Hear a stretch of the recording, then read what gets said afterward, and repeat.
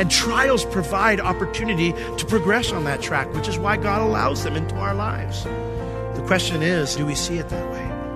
When trials come, or do we pitch a fit? Praise to the God who knows my name. We have a saying for all of our kids. We say, does it ever get better when you pitch a fit? Never. He sees the dust, he knows my frame. Despite numerous trials, God provided for Israel every day in their desert journey. That's what Moses declares. All my weakness, all my shame. Let me ask you, if that's the case with them, don't you think he can keep his promise in your desert too? Hello, and welcome to In the Word, a ministry of Calvary Chapel of Orlando. I'm your host, Nate Elliott, as we join Senior Pastor Will Ramirez in the book of Exodus. God has proven himself faithful to the Israelites. He destroyed the gods of the Egyptians and set the people free from their enslavement in Egypt. The people praised God for all that he had done, but this quickly turned into grumbling and complaining because the Israelites feared that they would starve.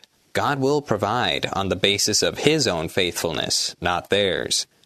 God brought manna from heaven down daily for the people to eat so that they would be sustained. God instituted a Sabbath rest on the seventh day so that they would rest knowing the great I Am provided for their daily needs. We join Pastor Will in Exodus chapter 16, verse 8.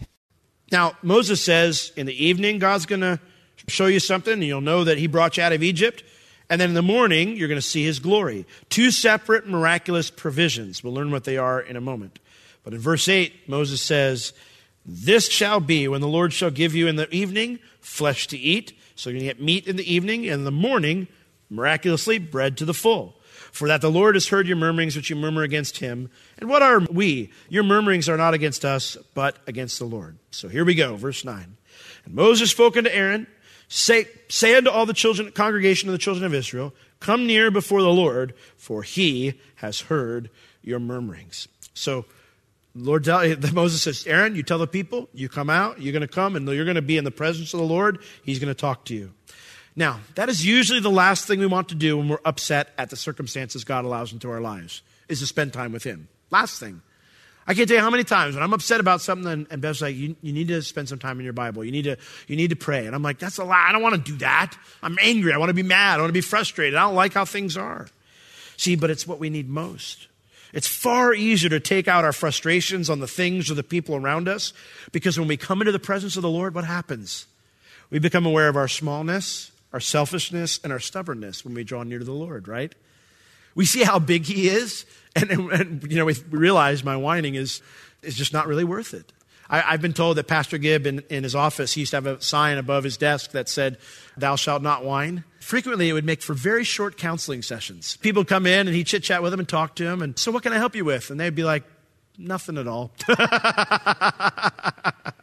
Ooh, we whine, and it's easy to whine to people because when we come to the Lord and say, Lord, and all of a sudden we realize, but you're so big, and I'm so small, and what is my problem?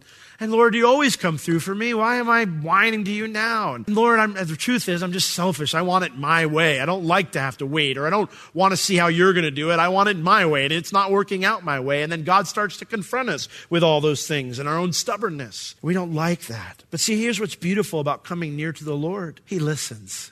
He listens, and he comes near to us. Look at verse 10. And it came to pass, as Aaron spoke unto the whole congregation of the children of Israel, that they looked toward the wilderness, and behold, the glory of the Lord appeared in the cloud. The cloud was already there, but now the glory of the Lord appears in the cloud. And the Lord spoke unto Moses, saying, I have heard the murmurings of the children of Israel.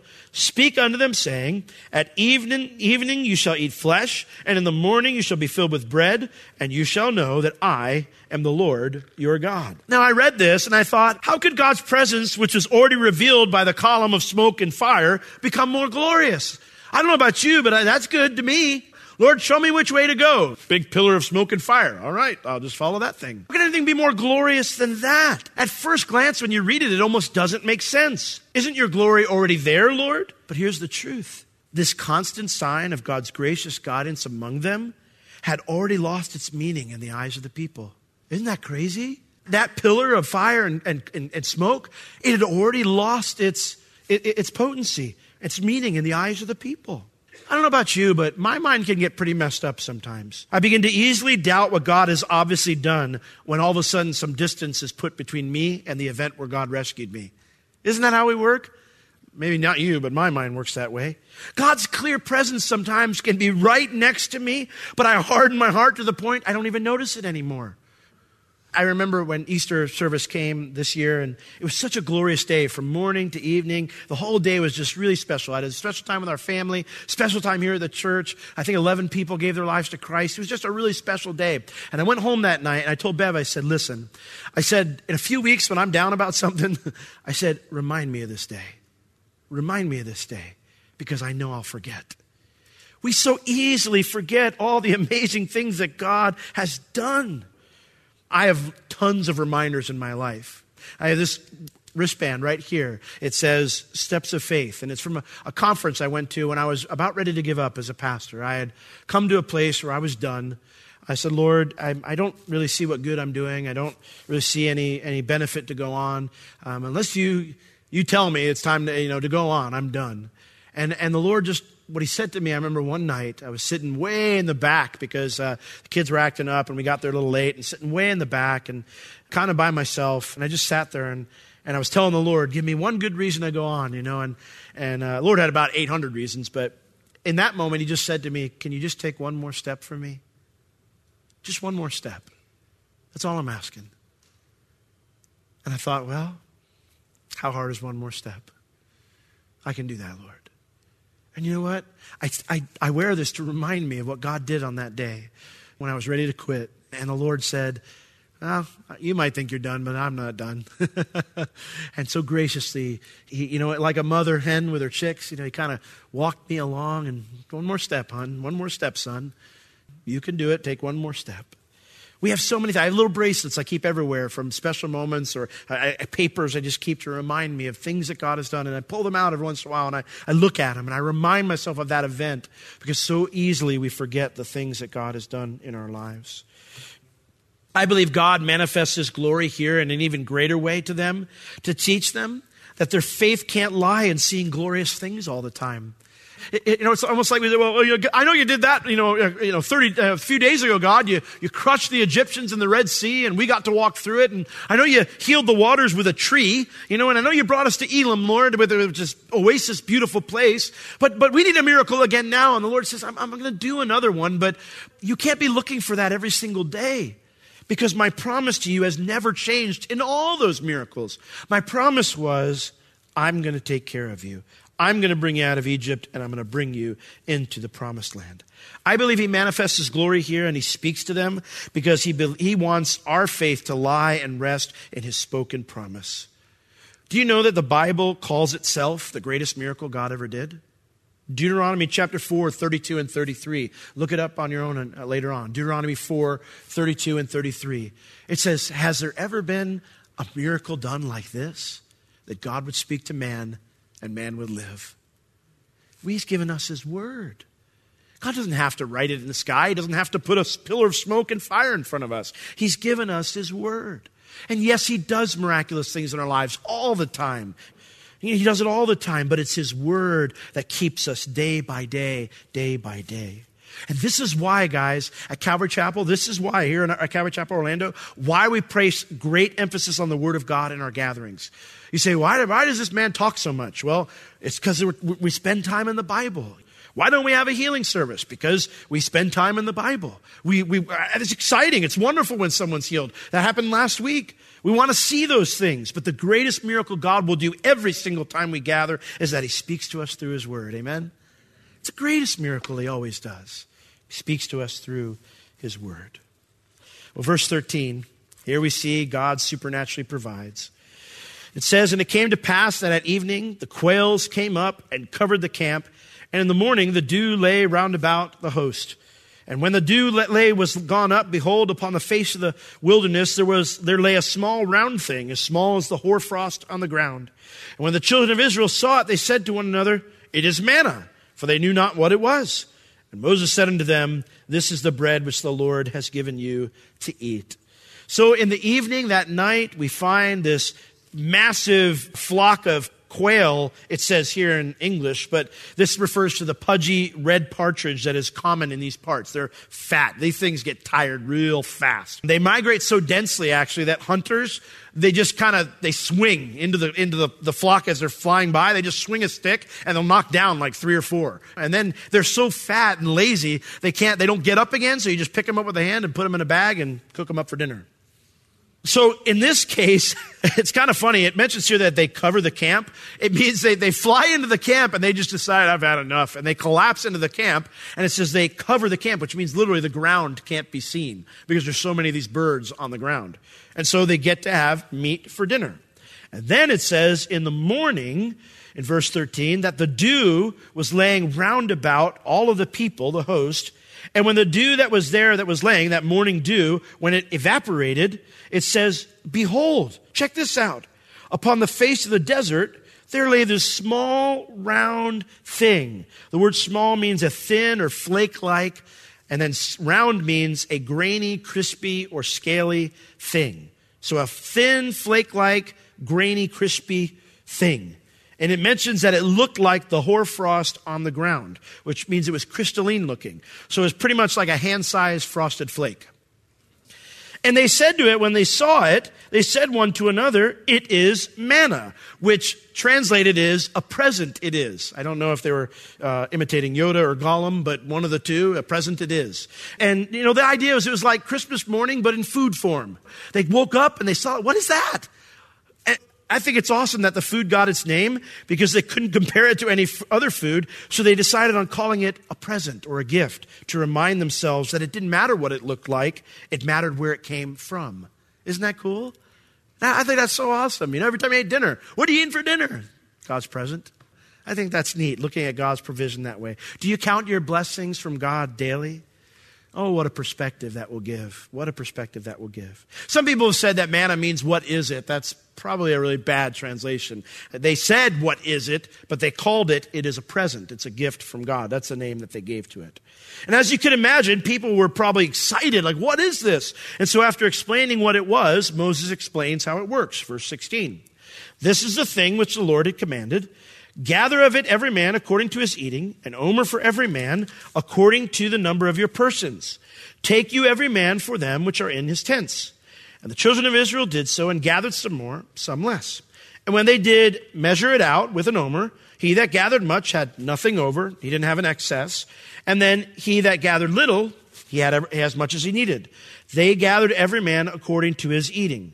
And Moses said, let no man leave of it till the morning. Notwithstanding, they did not listen to Moses, but some of them left of it until the morning, and it bred worms and stank. And Moses was angry with them. Now, an omer is a dry measure. So I remember the first time I learned that there's same words, but different measuring cups for dry and liquid measurements. And so this is a dry measure, the omer, and it represented about 2 quarts. This is where Weight Watchers got its start. God said, you measure out an omer, and this is how much you have every day. In the gathering of the food, they all obeyed. And when they measured it out, nobody took too much and nobody didn't have enough. But Moses had some additional instructions for the eating. Don't have any leftovers. Sadly, some didn't trust the Lord for the manna to come the next morning. They thought, don't eat leftovers, you crazy? I'm having a little bit tonight because who knows if it's coming tomorrow? And so some of them did. But then when they opened the pot in the morning, it was bred worms, which means it was full of maggots, and it was rotten. It stank. So it supernaturally appeared, and it supernaturally went rotten, because food doesn't usually go rotten that quick. And Moses was mad. I bet he was. He's probably thinking, do you want God to judge us? If I were Moses, I'd have probably been like, what's wrong with you? You see that cloud over there? You ever wonder what in life it'd be if that fiery pillar would park on your tent? Because that's where I'm recommending it go. Is it really that hard to trust God after all he's done? And that's a great question to ask ourselves sometimes. David, I love David. We read it in our scripture during worship today where Danielle read about David talked to himself. He said, hey, soul, what's your problem? Why are you so upset? What's going on? Why are you all churning up like this? Hope thou in God. Psalm 43:5, they read 42, but in Psalm 43:5, David echoes the same words. He says, why art thou cast down, O my soul? And why art thou disquieted within me? Hope in God, for I shall yet praise him, for he is the health of my countenance and my God. That's a great thing to say, Lord, you've been so good to me. Why don't I trust you? I'm going to trust you tonight. I'm going to trust you with this thing right now. Well, we see that from this point forward, the manna does come back in the morning, verse 21. And so they gathered it every morning, every man according to his eating. And when the sun got hot, so probably mid-afternoon, that says it melted. It just evaporated and it wasn't there anymore. But it came to pass, verse 22, that on the sixth day, on the Friday, they gathered twice as much bread, 2 omers for one man, and all the rulers of the congregation came and told Moses. In other words, they'd been told, gather twice as much today. And why? I'll tell you later. Just obey it first. So they go and they gather everything, twice for everybody, and then the leaders come to Moses to find out why. And Moses explains, verse 23. And he said unto them, this is that which the Lord has said. Tomorrow is the rest of the holy Sabbath unto the Lord. Bake that which you will bake today, and seethe or boil that which you will boil, and that which remains over lay up for you to be kept until the morning. And so they laid it up till the morning as Moses bade, and it did not stink, neither was there any maggots inside. And Moses said, eat that today, for today is a Sabbath unto the Lord. Today you shall not find it in the field. 6 days shall you gather it, but on the 7th day, which is the Sabbath, in it there shall be none. So we see here that Moses describes for the first time the Sabbath. The rest of Holy Sabbath is what he calls it. It's a consecrated observance of rest. Not just a day off, but a day off with a spiritual purpose to reflect on. Now, why would they do that? Well, because God, again, he's teaching them that he is their source. I always chuckle when people try to find patterns to the miraculous. Oh, if you pray in this position every day, or at this time every day, or if you say the prayer with these exact words, or if you do these four spiritual activities, or if you donate to my ministry, then it will guarantee you a miracle. God works in the exact opposite way, though. He mixes it all up. You ever wondered why? Granted, I'm not Jesus, and so I might have this wrong. But I almost wonder, if the guy with the blindness came to him and he said, Jesus, heal me. And he thought, I'm going to really throw a monkey wrench into this because they're going to debate why I did this for 2,000 years. And then throw mud in his eye. Now you'll be better. Ooh, we're going to start First Church of Mud in the Eye. Because we do it. God, he doesn't do that way. He mixes it up all the time. So we always know it's him. And that way we have to trust his promise and not our religious pattern. Every Friday night, Israel would have to trust God when they set some of that aside. That it wouldn't rot like it would of the other 6 days. And then every Saturday, they'd have to trust that it would come back on Sunday. They'd look out on Saturday and it wouldn't be there. And they'd have to trust, well, you know what? He said it'd be there Sunday, so it'll be back tomorrow. There's no pattern. That makes no logical sense. Nothing else works that way. But see, within God's provision, there are always logical obstacles. And these logical trials are opportunities to trust and obey what God has said. So do we? Well, sadly, some of them didn't. Verse 27. And it came to pass that there went out some of the people on the Sabbath day, the 7th day, for to gather. But guess what? They found none. And the Lord said unto Moses, how long do you refuse to keep my commandments and my laws? See, for that the Lord has given you the Sabbath. It's a gift to you. Therefore, he gives you on the 6th day the bread of 2 days. So abide you every man in his place. Let no man go out of his place on the 7th day. So the people rested on the 7th day. The Lord says, how long will it be till you refuse, he says, to keep my commandments? He says, unbelief and disobedience are synonymous, just like faith and obedience are synonymous. One is the attitude of the heart, unbelief or faith. The other is the manifestation of that attitude and behavior, obedience or disobedience. Now, it's a normal thing for a new believer to doubt God's promise and then to fall on their face. But it's also a normal thing for us to grow out of that and to take God at his word, to be a doer of the word and not a hearer only. Look over at 2 Peter chapter 1 with me. Peter talking about the work that God does in our lives. Verse 5, he says, that we're to trust the Lord, to rest in him. But then he says this, and beside this, or in addition to this, he says, give all diligence. Add to your faith, giving all diligence, add to your faith virtue, and to virtue knowledge, and to knowledge temperance or self-control, and to that self-control patience or endurance, and to that endurance godliness, and to godliness brotherly kindness, and to brotherly kindness charity or love. What he says is, okay, you believe, that's good, it's great, that's the starting point. But now add to your faith virtue. The word virtue means moral or right thoughts or a correct mindset.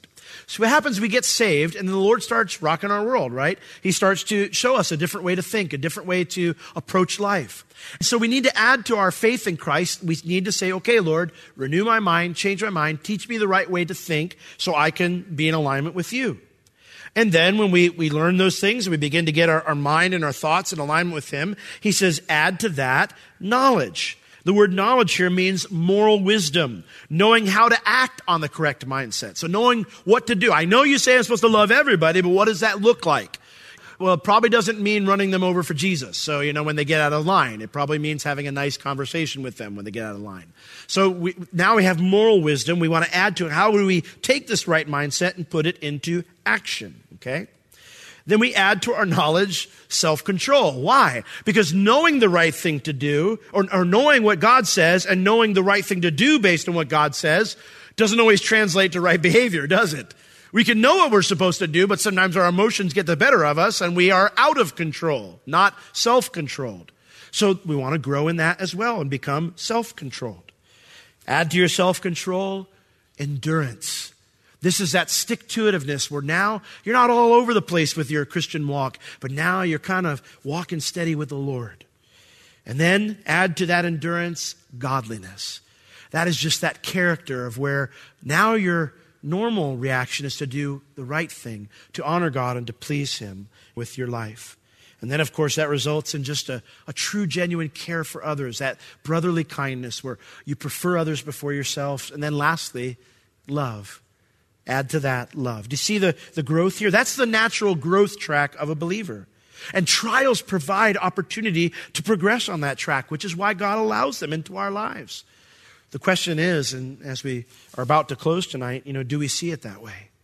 When trials come, or do we pitch a fit? We have a saying for all of our kids. We say, does it ever get better when you pitch a fit? Never. I'm not more inclined to help you out when you're on the ground pounding your fist and crying and whatever. I'm not more inclined to come through for you. I would like to sit down and have a conversation with you. And so we tell them, you don't always get what you want. It doesn't always work out the way you want, but we can always sit down and talk. So it's important for us to embrace the difficulties we go through. Well, back in Exodus, I'm just going to read these last few verses because they're kind of an appendix, so to speak, that Moses has here at the end because we know he writes it later on. For it says in verse 31, and the house of Israel called the name thereof manna, it is a present, and it was like the coriander seed, white, and the taste of it was like wafers made with honey. If you go over to the Sinai Peninsula today, there's a yellow, very small thing that shows up in the morning during the months of June and July. Liberal scholars, of course, say, oh, that's what this was. The problem is it melts way before noon. The Arabs call it tamarisk manna, but you can't bake it or boil it like the Hebrews did here, so it's obviously not the same thing. And Moses said, this is the thing which the Lord commands. Fill an omer of it to be kept for your generations. In other words, fill up an omer worth, a man's worth of manna, and keep it for the future, that they may see the bread wherewith I have fed you in the wilderness when I brought you forth from the land of Egypt. And so Moses said unto Aaron, take a pot, and put an omer full of manna inside of it, and lay it up before the Lord to be kept for your generations. And so as the Lord commanded Moses, so Aaron laid it up before the testimony to be kept. The testimony, of course, is referring to the tablets of the law that were in the Ark of the Covenant. There is no Ark yet. He hasn't received instructions for the Ark yet, so there is no Ark, there is no tablets yet either. So this is him writing this later on. And we know that because verse 35 says, and the children of Israel did eat manna for 40 years until they came to a land inhabited. They did eat manna until they came into the borders of the land of Israel. And then he gives us the explanation of the measurement. An omer is the 10th part of an ephah. We don't use ephahs or omers, so we have no clue what that means. Well, anyway, despite numerous trials, God provided for Israel every day in their desert journey. That's what Moses declares. And let me ask you, if that's the case with them, don't you think he can keep his promise in your desert too? Surely he can. Would you join me in prayer as the worship team comes forward to close us out? Oh, Lord, if no one else here struggles with this, I know I do at times where I just get my heart in such a flutter over troubles and trials and difficulties. And all the while, Lord, you've allowed those things. You are sovereign, so you have to have allowed those things. And you've allowed them as an opportunity for me to grow, to add to my faith virtue, to my virtue knowledge, to my knowledge self-control, to my self-control endurance, or that endurance to make me a godly man, Lord. And you do the same thing for all of us. And so, Lord, help us to see trials in a little bit of a different light as they come this week, because we know they'll come, Lord. You said in this world you'll have trials. So we know they're coming. And Lord, so when they come, help us not to be shocked and surprised or angry or bitter or frustrated or yell at the coworker or the neighbor or our spouse or the kids. But help us to remember this truth, Lord, that you're trying to grow us through this trial. Help us to see how, that we might be yielded to you. We pray in Jesus' name. Amen. God provides for us. He always does. Even when we are unfaithful to him, he remains faithful. All we must do is trust him for our needs. Trust him for who he says he is. It is all a choice on our part to remember how faithful God has been to us during the trials and tribulations. While we are in this time of a global pandemic, don't be afraid to call and ask for assistance or for prayer. Our office may be closed, but you can still reach us at Calvary Chapel Orlando at 407-523-0800 during our usual office hours, Tuesday through Friday, 9 a.m. to 4 p.m. This has been In the Word with Pastor Will, a ministry of Calvary Chapel Orlando.